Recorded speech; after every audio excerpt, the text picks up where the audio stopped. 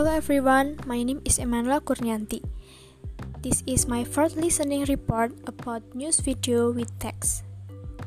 In the third report, the news entitled Dangerous Winter Weather Affects 100 Million People.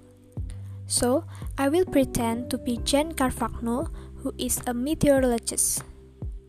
As we can see, winter weather with heavy snow causes many car accidents.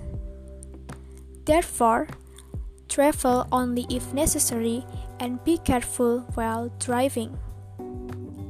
It will be better if you stay at home to maintain health, because the low temperature can bring flu and hypothermia. Be prepared the very cold temperatures that are expected to occur throughout the entire week. Thank you.